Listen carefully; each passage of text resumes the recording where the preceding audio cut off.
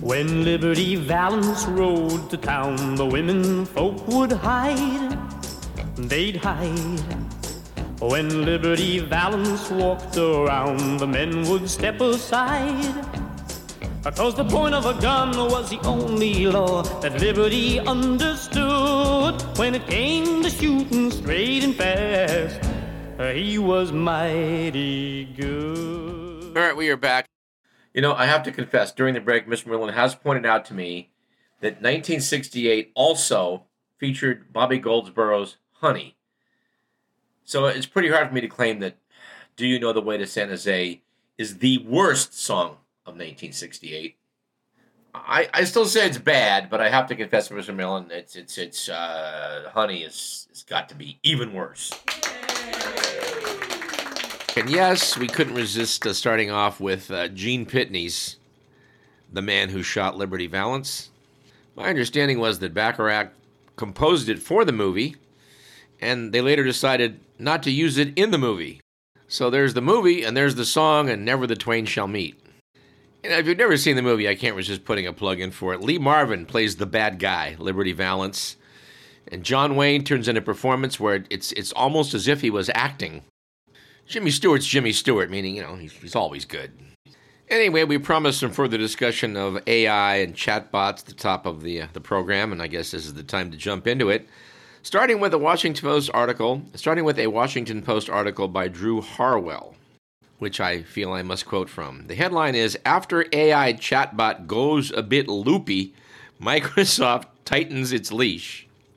Notes the piece. Microsoft started restricting last Friday its high-profile Bing chatbot after the artificial intelligence tool began generating rambling conversations that sounded belligerent or bizarre. The technology giant released the AI system to a limited group of public testers after a flashy unveiling earlier this month, when Chief Executive Satya Nadella said that it marked a new chapter of human-machine interaction. The company had, quote, decided to bet on it all, end quote. This may not be a good bet, to which we would add, this may not turn out to be a good bet. The piece says that people who tried it out this past week found that the tool, built on the popular ChatGPT system, could quickly veer into some strange territory.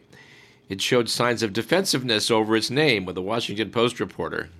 It told a New York Times columnist that it wanted to break up his marriage, and it also claimed that an Associated Press reporter was, quote, being comparable to Hitler because you're one of the most evil and worst people in history, unquote. Microsoft officials earlier this week blamed this behavior on very long chat sessions that continued to confuse the AI system.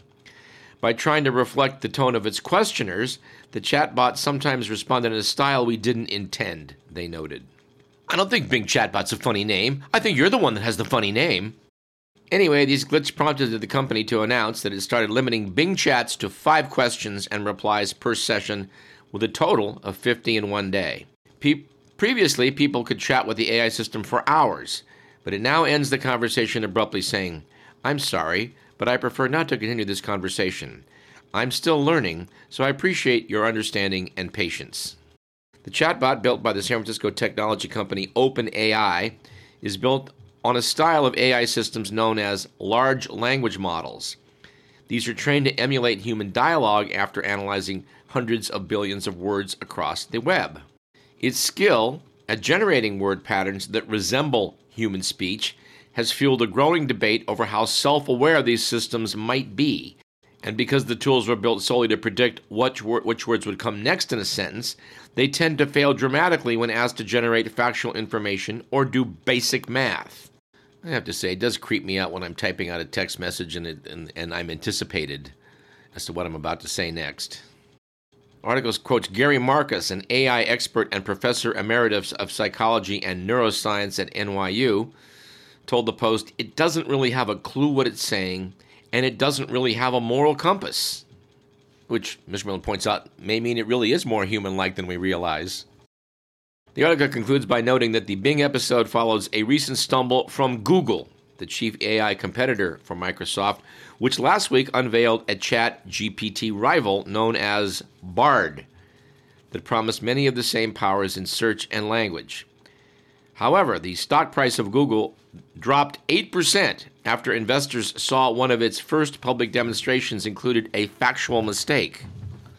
Yeah, I hope the fact that these things make factual errors does raise some eyebrows. That's just my hope. Article in the Business Insider pointed out that ChatGPT may be coming for our jobs.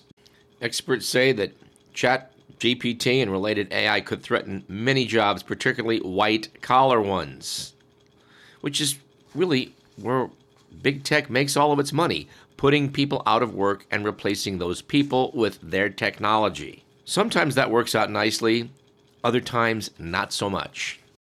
Now, there was recently a tragic shooting at Michigan State University. Another deranged person decided to exercise his Second Amendment rights, and several victims were then testimony to his Second Amendment rights. Some not too bright sparks at Peabody College at Vanderbilt University decided to send out a message to its people regarding this tragedy. They decided to just use ChatGPT. The message asked students to, quote, come together, unquote. This email was sent by the Office of Equity, Diversity, and Inclusion at Peabody College at Vanderbilt University School of Education in Nashville. It was addressed to the Peabody family. The 5-paragraph email said, the recent Michigan shootings are a tragic reminder of the importance of taking care of each other, particularly in the context of creating inclusive environments. In this case, it appears that each other didn't include anybody that was going to write condolence letters. It continued, as members of the Peabody campus community, we must reflect on the impact of such an event and take steps to ensure that we are doing our best to create a safe and inclusive environment for all. Notes the article in Business Insider. If the tone sounds robotic, that's because it is. A note at the bottom of the email said, paraphrase from OpenAI's ChatGPT. An associate dean at Vanderbilt apologized for the poor judgment involved, noting, as with all new technologies that affect higher education, this moment gives us all an opportunity to reflect on what we know and what we must learn about AI, which prompted a senior at Vanderbilt University, Laith Kayat, to write, there's a sick and twisted irony to making a computer write your message about community and togetherness because you can't be bothered to reflect upon it yourself. Ouch. On a rather more amusing note, we have the following. Author Anna Nisenko decided to ask ChatGPT to explain Bitcoin as if it were a 1920s mobster. And the results are pretty entertaining. Well, we'll let you judge that. Here's how ChatGPT introduced the topic in a 1920s gangster voice. All right, boss, let me break it down for you. Bitcoin is like the stash of cash we got hidden away, see? Only instead of it being in a physical place, like in a safety deposit box, it's all digital, get it? It's just like regular money. You can use it to buy things, but there's a few key differences. Notes the author, like a skillful storyteller, the AI continues to explain the main benefits of this kind of money using the reliable and simple terms of a mobster. First off, it's completely anonymous. Nobody knows who's making the transactions, which makes it a pretty sweet setup for us. Second, it's decentralized, which means there ain't no one person or bank in charge of it. It's all run by the people using it, get it? And the best part, it's completely untraceable. No government, no bank, no one can track where the bitcoins are coming from or where they're going. It's like we're running our own little shadow economy. Finally, in the manner of a careful 1920s mobster, ChatGPT warns his imaginary boss about the importance of understanding the potential risks of dealing with Bitcoin. Now, the value of a Bitcoin can change just like the stock market, so you got to keep an eye on it. But if you play your cards right, you could end up with a real nice payout. Just remember, it's a risky game, and you got to be careful or you could end up losing everything. The author noted in conclusion, despite the comedic value of having ChatGPT roleplay as a crook from the beginning of the last century, while describing a very modern concept, its educational purpose can be easily recognized as well, thanks to the humorous and simple approach to explaining Bitcoin to someone who knows nothing about it. Yeah, I see what you mean. That's not a bad idea. Anyway, here's another little detour we need to take into the reporting of the Washington Post. Piece by Ian Duncan, Luce Lazu, and Michael Laris, which notes that before that Ohio train derailment, Norfolk Southern lobbied against safety rules. The sub-headline points out that the Trump administration abandoned rail safety rules that were pursued during the Obama era. The Biden administration is now trying to revive some of them. To quote from the piece, 3 months before one of his railroad trains derailed and burned in Ohio, Norfolk Southern Chief Executive Alan Shaw shared a picture of himself and Transportation Secretary Pete Buttigieg smiling together after a meeting in Washington. Shaw thanked Buttigieg, saying that they had discussed shared goals for the economic growth and infrastructure improvements. Shaw presented his railroad as a climate-friendly alternative to sending freight by truck. He wrote in a LinkedIn post, "Every time we shift freight from highway to rail, we reduce carbon emissions, ease congestion, and reduce wear on the nation's publicly funded highway infrastructure." But notes the authors of the piece, the meeting also had another purpose. According to a memo drafted later by a Transportation Department lawyer, it was an opportunity for Norfolk Southern to raise concerns about a proposed federal rule that would require trains, in most cases, to have 2 crew members. At which point I have to stop right there and say, wait, they wanted to require them to have 2, meaning they thought they could get by with 1 guy. The airlines have been thinking that, they can do the same thing. They just put 1 pilot up there, or even fly a plane without a pilot. Now, it's not clear from the piece whether this derailment and terrible accident took place because there was only 1 guy in the cabin, but the piece does note that railroads spent heavily while lobbying in Washington. According to records analyzed by the transparency organization Open Secrets, Norfolk Southern is among the biggest spenders, paying $1.8 million last year for the services of 36 lobbyists. My question is, how many conductors for a train can you purchase for the price of 36 lobbyists? And I don't know the answer. Anyway, the piece I have doesn't talk too much about the particulars of this accident, which released some really, really frightening chemicals into the air around Ohio. Prompted them at one point to say, well, let's just burn it off. I know one of the compounds was vinyl chloride, which is a barn burner of a good carcinogen. And one of the others was phosgene, which they used in World War I as a weapon, a chemical weapon. So maybe the less we know about this, the better. I think personally I'm just going to avoid Ohio for a while. Now, in this program over the years, we've talked, I think, quite a bit about the great fiasco that took place in Southeast Asia, the war, the American War, as the Vietnamese call it, which really was kind of a disaster from, every which way you wanted to look at it. Horrific moments was the massacre that took place at My Lai. That story was broken by a young reporter named Seymour Hersh, who is still out doing some good reporting.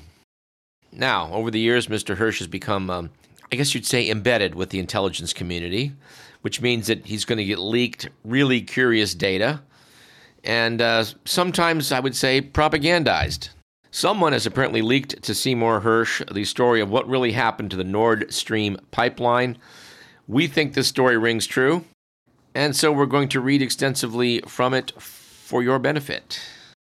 We remind you at the start that this story is about that pipeline that ruptured in the Baltic Sea and dumped vast amounts of methane gas into the atmosphere. The story being floated was that the Russians did it, and I think a lot of you, well, I know for a fact that a lot of you assumed that this must have been done by the Russians to somehow interfere with the energy situation in Ukraine. I mean, over the years, there's been a lot of stories related to gas and oil pipelines routing around the world and the wars they seem to have generated. But I confess to not having paid much attention to the story when it first came out. Oh, there's been a ruptured pipeline. Somebody blew it up. Huh. To quote from Mr. Hersh, the U.S. Navy's Diving and Salvage Center can be found in a location as obscure as its name, down what was once a country lane in rural Panama City, Florida, which is now a booming resort town in the southwestern panhandle of the state, 70 miles south of the Alabama border. The center's complex is as nondescript as its location, a drab, concrete post-World War II structure that has the look of a vocational high school. The center has been training highly skilled deep-water divers for decades who, once assigned to American military bases worldwide, are capable of technical diving to the good, using C4 explosives to clear harbors and beaches of debris and unexploded ordnance, as well as the bad, like blowing up foreign oil rigs, fouling intake valves for undersea power plants, destroying locks on crucial shipping canals. Notes Hersh, the Panama City Center, which boasts the second largest indoor pool in America, was a perfect place to recruit the best, the most taciturn graduates of the diving school who successfully did last summer what they'd been authorized to do 260 feet under the surface of the Baltic Ocean, and destroyed 3 of the 4 Nord Stream pipelines, according to a source with direct knowledge of the operational planning. 2 of the pipelines, which are known collectively as Nord Stream 1, had been providing Germany and much of Western Europe with cheap Russian natural gas for more than a decade. A second pair of pipelines, called the Nord Stream 2, had been built but were not yet operational. Now, with Russian troops massing on the Ukrainian border and the bloodiest war in Europe since 1945 looming, President Joe Biden saw the pipeline as a vehicle for Vladimir Putin to weaponize natural gas for his political and territorial ambitions.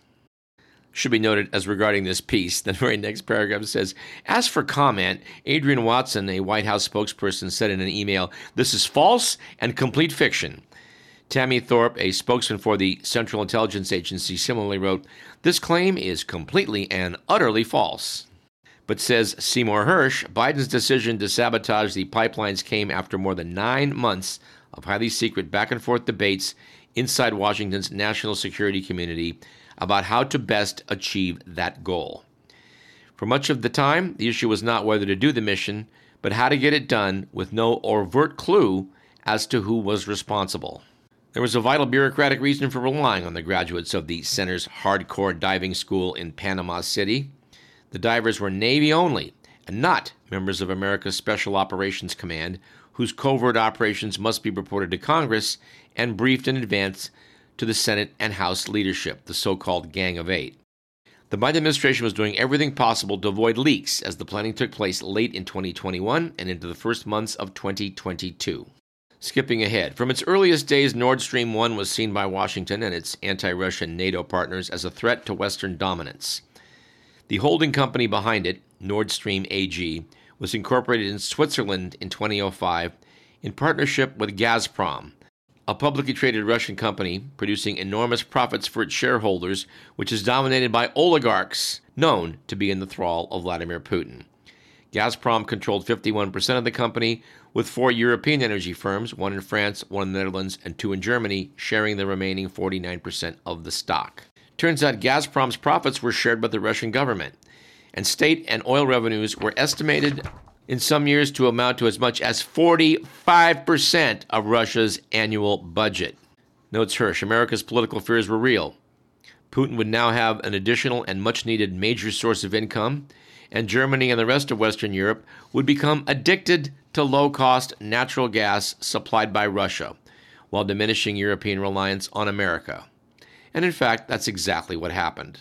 In the view of NATO and Washington, Nord Stream 1 was dangerous enough, but Nord Stream 2, whose construction was completed in September of 2021, would, if approved by German regulators, double the amount of cheap gas that would be available to Germany and Western Europe. The second pipeline also would provide enough gas for more than 50% of Germany's annual consumption.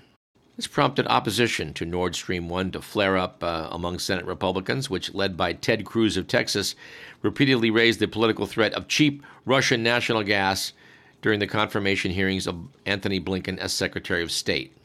Asked would Biden stand up to the Germans, Blinken said yes, but added he had not discussed the specifics of the incoming president's views, saying, "I know his strong conviction that this is a bad idea," the Nord Stream 2.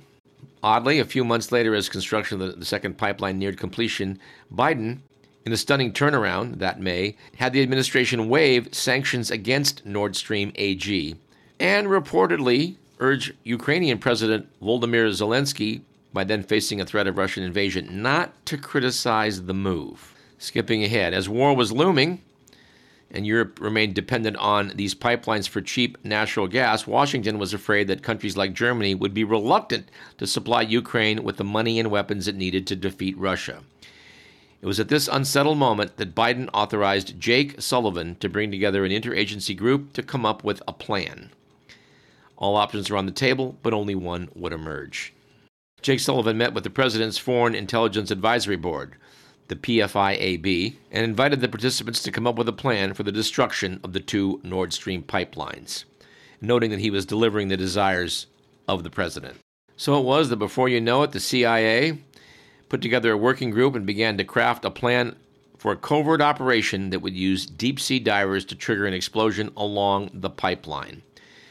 Hersh notes that something like this had been done before. In 1971, the American intelligence community learned from a still undisclosed source that two important units of the Russian Navy were communicating via an undersea cable buried in the Sea of Okhotsk on Russia's far east coast.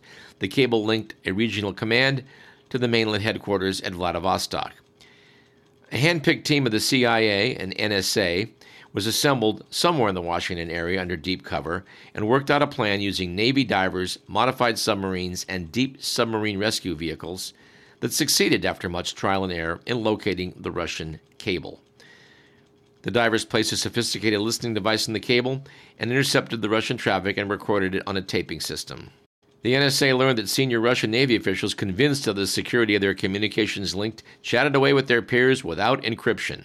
The recording device and its tape had to be replaced monthly, and the project rolled on merrily for a decade until it was finally compromised. So that was a success, but the interagency group was initially skeptical of the CIA's enthusiasm for covert deep-sea attack. There were too many unanswered questions. The waters of the Baltic Sea were heavily patrolled by the Russian Navy. There were no oil rigs that could be used as cover for a diving operation. And throughout the scheming, the source told Hersh, some working guys at the CIA and State Department were saying, "Don't do this, it's stupid. It'll be a political nightmare if it comes out."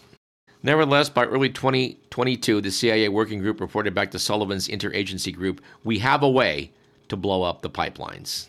Notes Hersh, on February 7th, less than 3 weeks before the seemingly inevitable Russian invasion of Ukraine, Biden met in his White House office with German Chancellor Olaf Scholz, who after some wobbling was now firmly on the American team. At the press briefing that followed, Biden defiantly said, quote, "If Russia invades, there will no longer be a Nord Stream 2.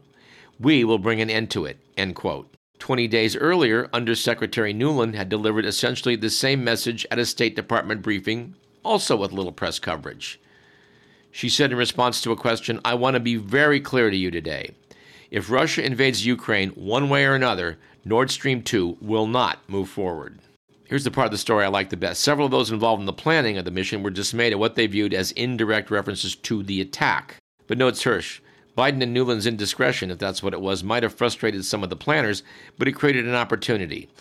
According to his source, some of the senior officials of the CIA determined that blowing up the pipeline, quote, could no longer be considered a covert option because the president just announced that we know how to do it, end quote.